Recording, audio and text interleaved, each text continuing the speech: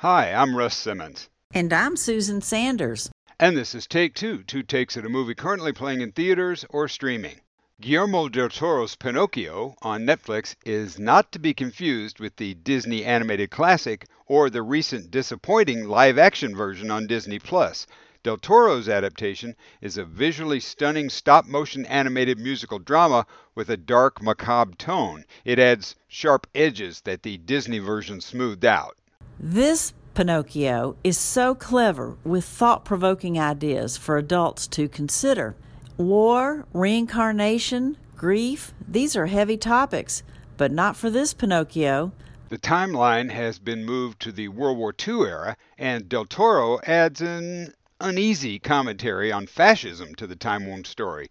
Benito Mussolini is one of the supporting characters. Jiminy Cricket is now a blue cricket named Sebastian.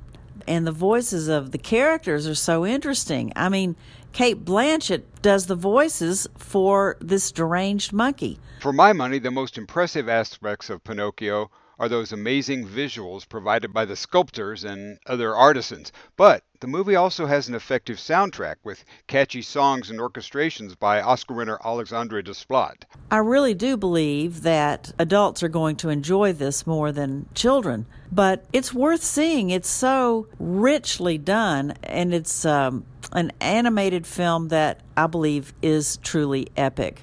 There are hundreds of artists that worked on this film to make it come to life. It's well done, and I enjoyed it. While it's overlong and aspects of it are quite off-putting, Guillermo del Toro's Pinocchio shows that new twists can still be added to old wooden tales. I'm Russ Simmons. And I'm Susan Sanders. And this is Take Two.